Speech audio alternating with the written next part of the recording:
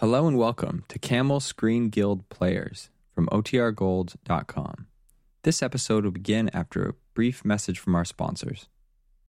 Look, Bumble knows you're exhausted by dating. All the, must not take yourself too seriously, and 6'1" since that matters, and what do I even say other than, hey? Well, that's why they're introducing an all-new Bumble, with exciting features to make compatibility easier, starting the chat better, and dating safer. They've changed, so you don't have to. Download the new Bumble now.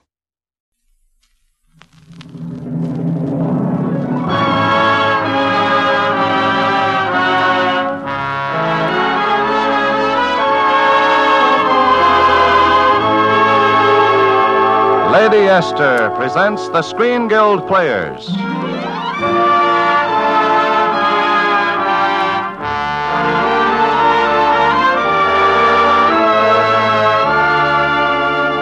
The Screen Guild play tonight, Tennessee Johnson. The starring players, this is Gary Cooper. This is Ruth Hussey. This is Lionel Barrymore. And this is Ralph Morgan.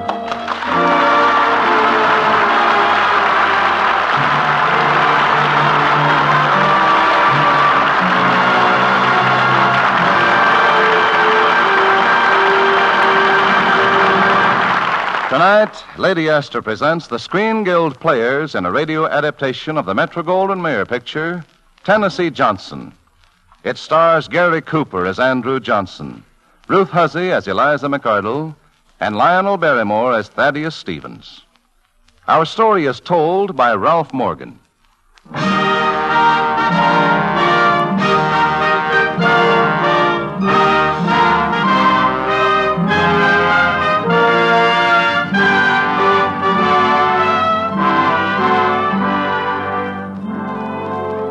In the early 1830s, Andrew Johnson left Raleigh, North Carolina, and headed west, a runaway apprentice tailor with a price on his head.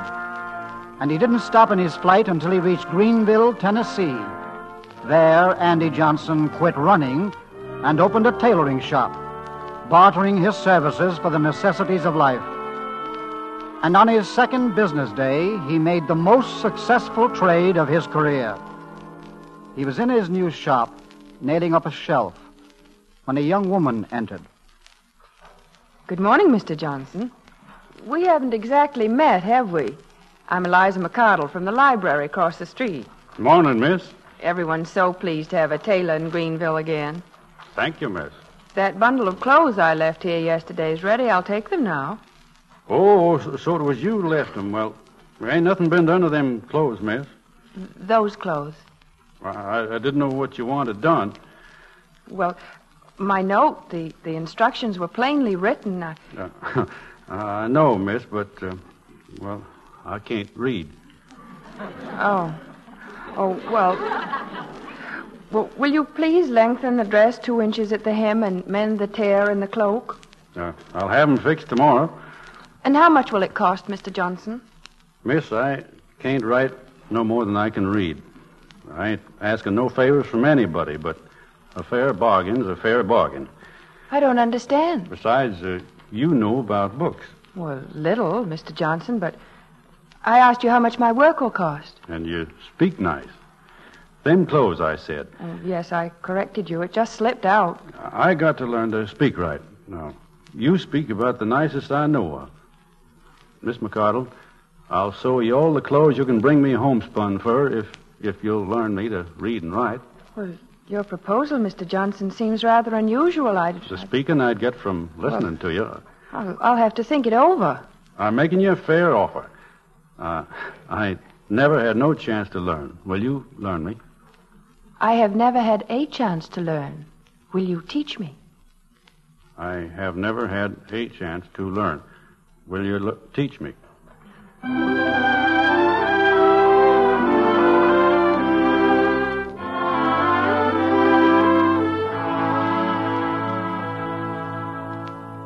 Andrew, you've learned to read almost as well as I. Why do you want to go on with the lessons? For a man like me, there can be a lot of learning in a young woman that ain't in a book lesson. Besides learning to read and write, you've learned to say nice things sometimes. Eliza, there's music inside me that almost drowns out my thinking. But I'm a poor man. And the law says a man without property is a mudsill. For any other man to wipe their boots on. Why, no law says that. Don't have to say it. It's true, ain't it? My father was a mudsill, and he died one. Poor white trash. That was him, and that's me. Don't you know we were all mudsills once, Andrew? Come here. Here, read the Declaration of Independence. I've heard that spouted by stump speakers every 4th of July since I can remember. Well, maybe you didn't understand it. Read this part, here. We hold these truths to be self-evident, that all men are created equal. Yeah, fine words, but they ain't true. Go on. That they are endowed by their Creator with certain unalienable rights, that among these are life, liberty, and the pursuit of happiness. Why, man ain't even got the right to vote unless he owns property. And why not make it your business to see that men without property are given the right to vote? My business? Certainly. Oh, you've got a temper, Andrew, but people like you. Go out and talk to them, make speeches, stand up for your rights, and theirs, too. Now, people wouldn't listen to me. Oh, I think they would. Anyway, the Constitution says you can try to make them listen. Seems as if I never really understood what the Constitution meant before. I guess plain people can't agitate the way you want me to in them foreign countries. Those foreign countries? No, of course they can't. But the Constitution guarantees me life, liberty, and the pursuit of happiness. All yours, Andrew, for the taking. And it says we, you and I, were created equal. Will you marry me, Eliza? Well, I hoped you'd ask me, Andrew. That's why I made you read it.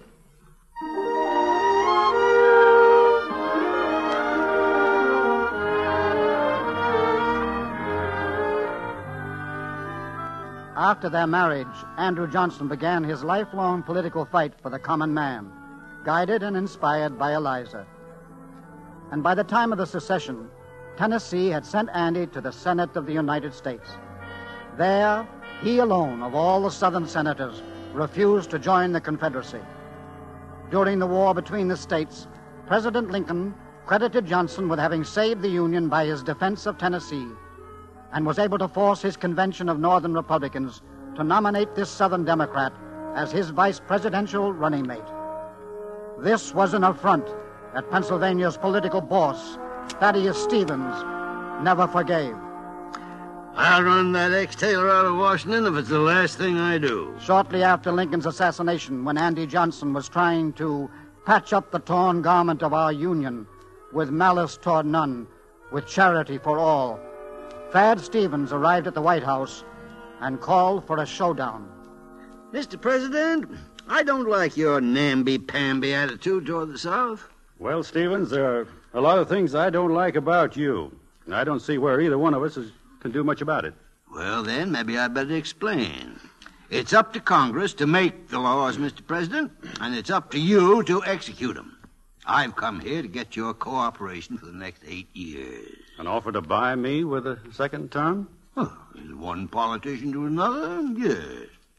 Rebellion must be punished.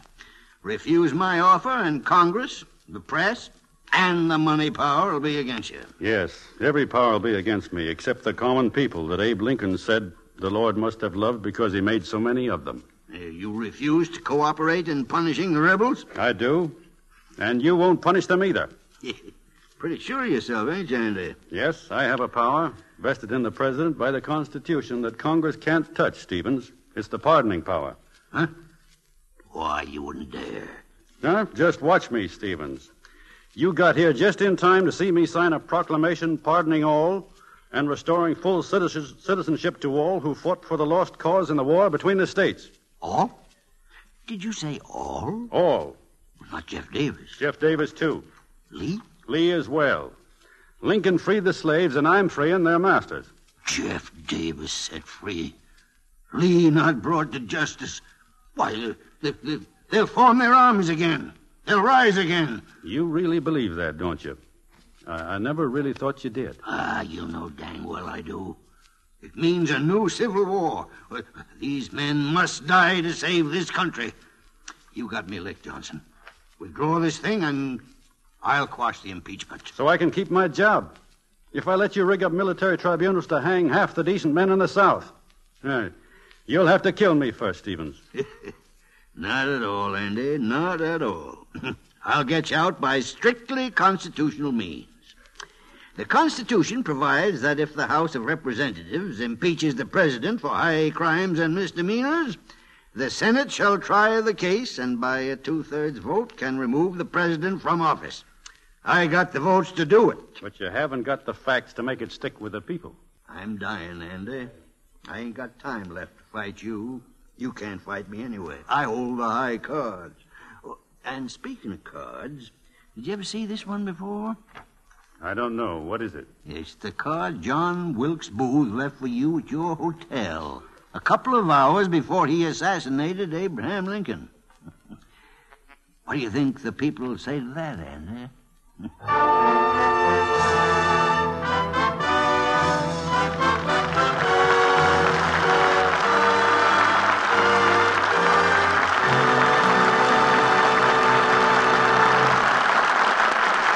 So the curtain falls on the first act of Tennessee Johnson, starring Ruth Hussey, Gary Cooper, Lionel Barrymore, and Ralph Morgan.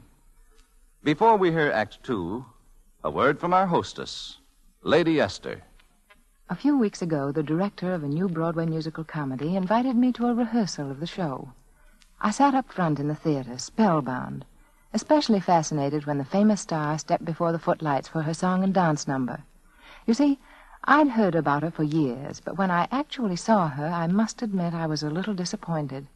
Her face seemed a little drawn, a little worn, and she looked too old for the part.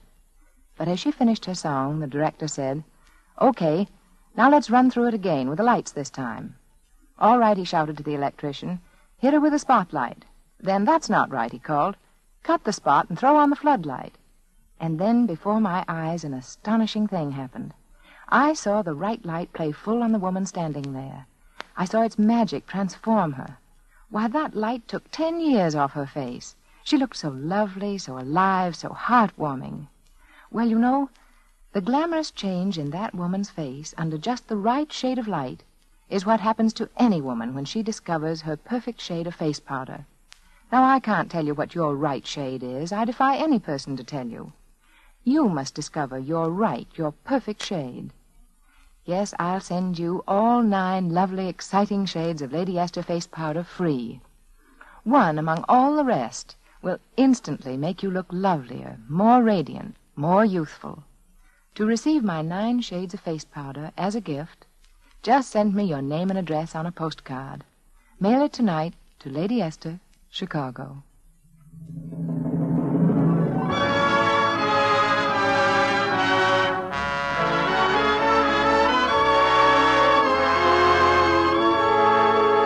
And now the curtain rises on the second act of Tennessee Johnson, starring Gary Cooper as Andrew Johnson, Lionel Barrymore as Thaddeus Stevens, Ruth Hussey as Andrew's wife, Eliza Johnson, and Ralph Morgan as our narrator. Mr. Morgan continues the story.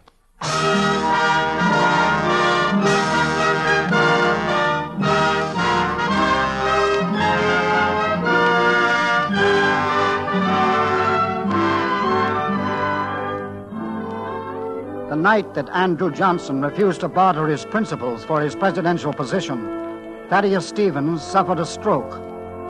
But as soon as the vindictive old man had recovered, he and his gang began the assassination of another president.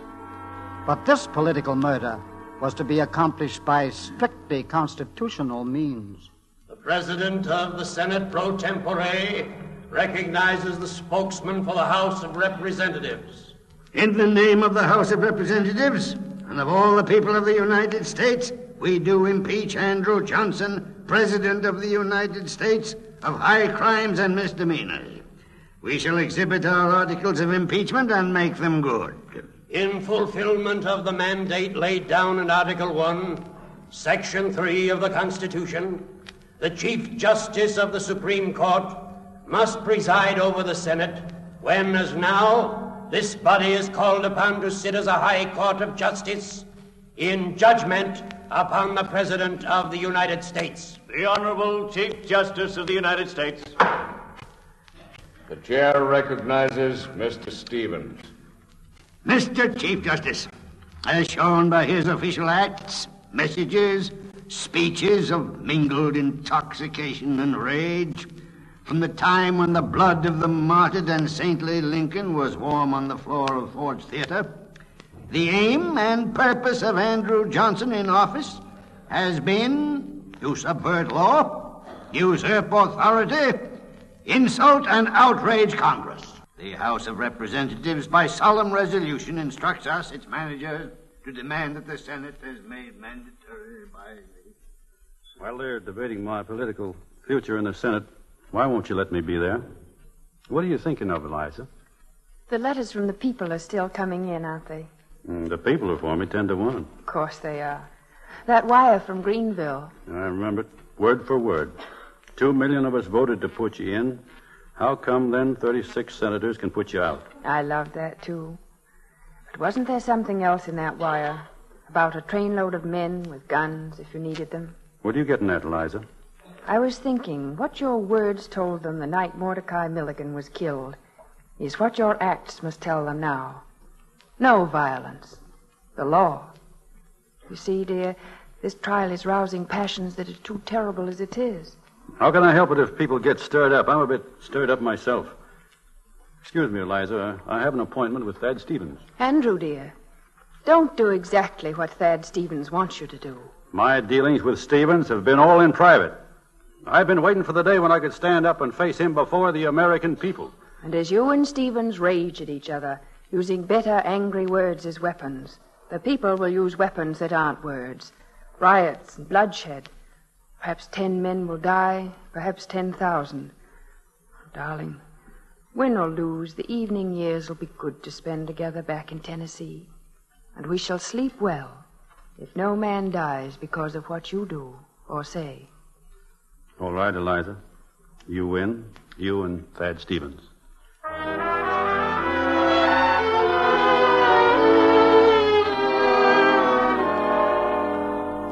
Eliza had been right. Thad Stevens did want Andy Johnson to appear in the Senate chamber. And when Andy did not arrive, Stevens was furious.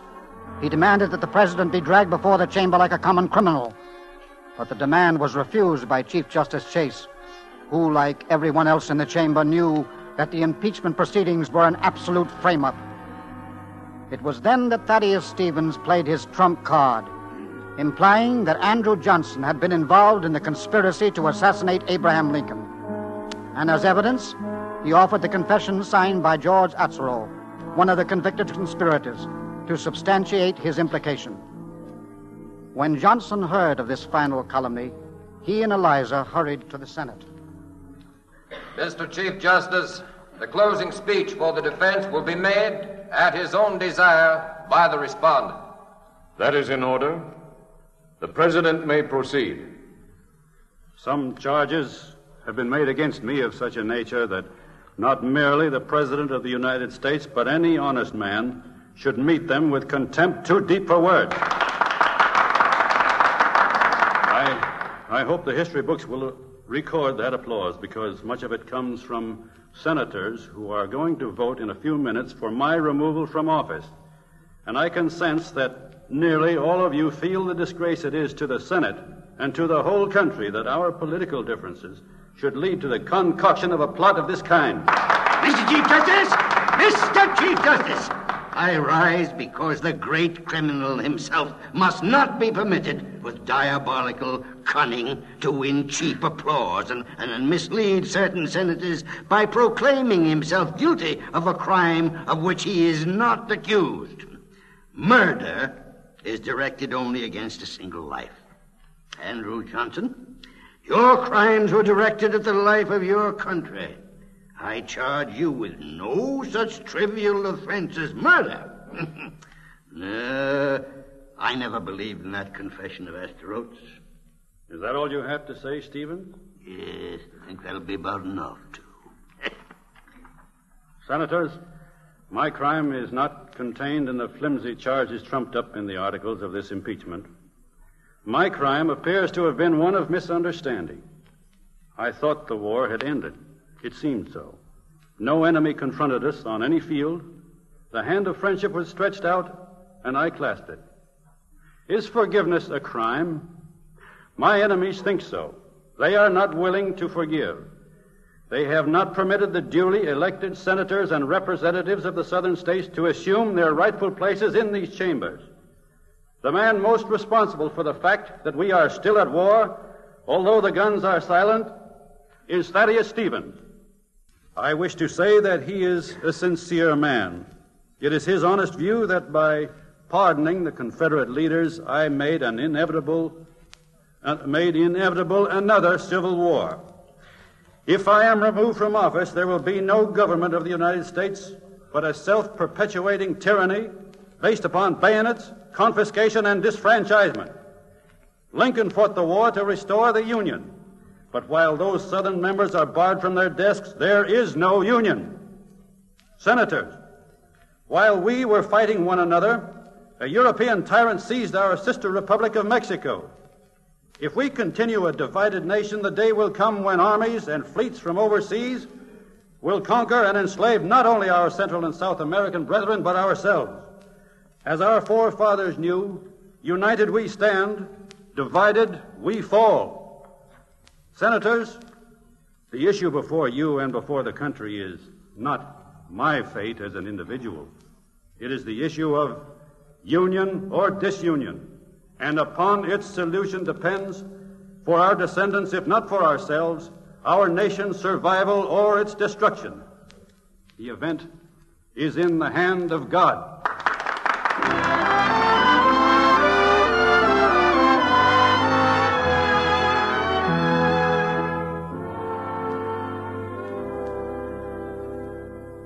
Looks like we'll have to go back to Greenville, Eliza. I've been thinking about that pretty speech you made me about me resting in our evening years. I ain't going back to rest. I'm going back to fight. I'll start again. Run for sheriff, maybe. And I'll take the stump for you. Who knows? Might even get back my old seat in the Senate. No man's ever started all over again from the bottom after he's been president. But you'll do it, Andrew. You know, I never could do anything without you, Eliza.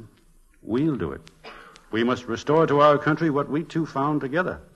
Life, liberty. The pursuit of happiness.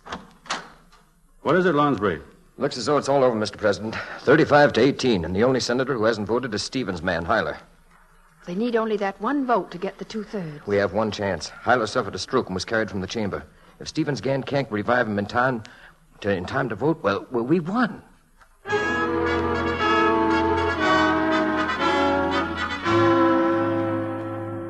You heard me. Get a stretcher and bring Hyler in here. But he's unconscious. Andrew Johnson, President of the United States, has been adjudged guilty by 35 senators. 18 have adjudged him not guilty. Hyler just came to, Thad. They're dragging him in here. Therefore, 2/3 not having judged him guilty... Mr. Chief Justice, Senator Hyler has returned to the floor. He has publicly announced he was going to vote guilty. That vote is essential to save this country. Mr. Chief Justice, the roll call was completed. The president stands acquitted by one vote. Under the rules, any senator who appears on the floor before the result has been announced is entitled to vote. The chair has not completed the announcement. The clerk will call Senator Hyler's name. Mr. Hyler. Here. Mr. Senator Hyler, how say you? Is the respondent, Andrew Johnson, President of the United States, guilty or not guilty? My vote has been pledged, but I cannot go before my Maker as an accomplice in this conspiracy. Not guilty.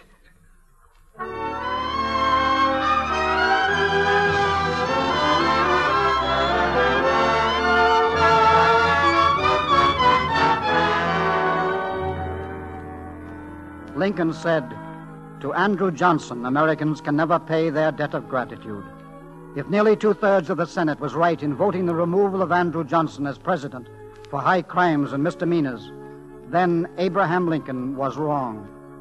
History has retried the case, and after 3/4 of a century, we have placed before you history's just and final verdict. Andrew Johnson did not give up his battle to reunite the states when he left the White House. Several years later, he returned to Washington, once again a senator from Tennessee. Before the senator-elect from Tennessee is escorted to the bar to take the oath of office, the chair invites a few words from the only former president to become a member of this body after he left the White House.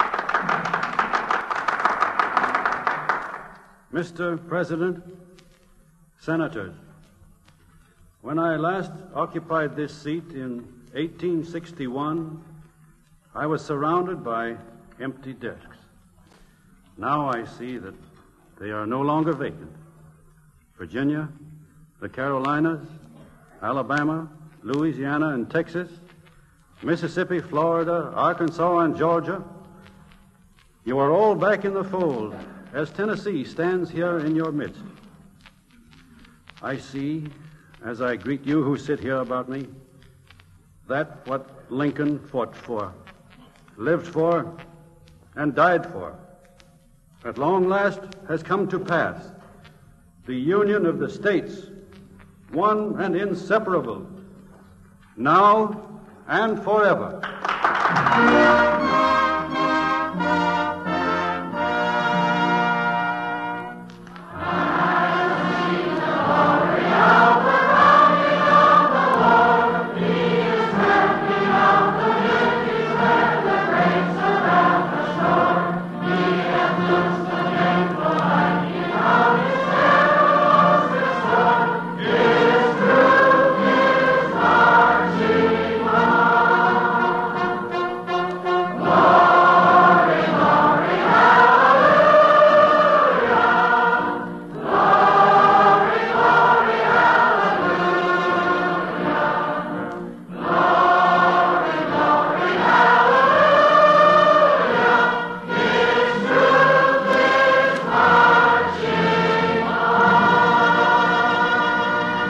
Thank you, Lionel Barrymore, Gary Cooper, Ruth Huzzy, and Ralph Morgan for appearing tonight with the Lady Esther Screen Guild Players and for telling us the story of Tennessee Johnson. It was our great pleasure to be here, Mr. Bradley, knowing that the benefits from this program go to support the Motion Picture Relief Fund and its country house. We hope to be back soon. And now, before we tell you about next week's program, here's a word from one of America's best-known beauty authorities, Lady Esther. Thank you, Miss Hussey. I wonder how many of my listeners have ever bought a shade of face powder because it looked perfect in the box, and then been bitterly disappointed in the way it looked on your skin. Now, in justice to your own appearance, I honestly believe it's a mistake to select a powder by its color in the box, or by taking any other person's guess as to what is your right shade. You must see different shades on the skin of your own face, and not your hand or arm. You must have the testimony of your own mirror to prove that you have found the most flattering shade for your face. Now, it's needlessly expensive to buy even one shade that may prove unflattering. That's why I want to send you, at no cost, 9 different shades of my face powder. Then you'll see with your own eyes which shade makes you look younger, fresher, lovelier. So send tonight for all 9 free shades of my face powder. Send me a penny postcard with your name and address. Mail it to Lady Esther, Chicago. I'm sorry, but government regulations will not permit me to make this offer in Canada. Next week, the Lady Esther Screen Guild Players will present the Human Comedy, starring Mickey Rooney and Frank Morgan. Be sure to listen. Gary Cooper can soon be seen in Paramount's Technicolor production, For Whom the Bell Tolls. Lionel Barrymore appeared through the courtesy of Metro-Goldwyn-Mayer and the mayor of the town radio program, and can soon be seen in Dr. Gillespie's criminal case. Ruth Huzzy also appeared through the courtesy of Metro-Goldwyn-Mayer. Music on tonight's program was arranged and conducted by Wilbur Hatch. To save materials, buy the larger size of Lady Esther face cream. Truman Bradley speaking for Lady Esther, saying thank you and good night. This is the Columbia Broadcasting System.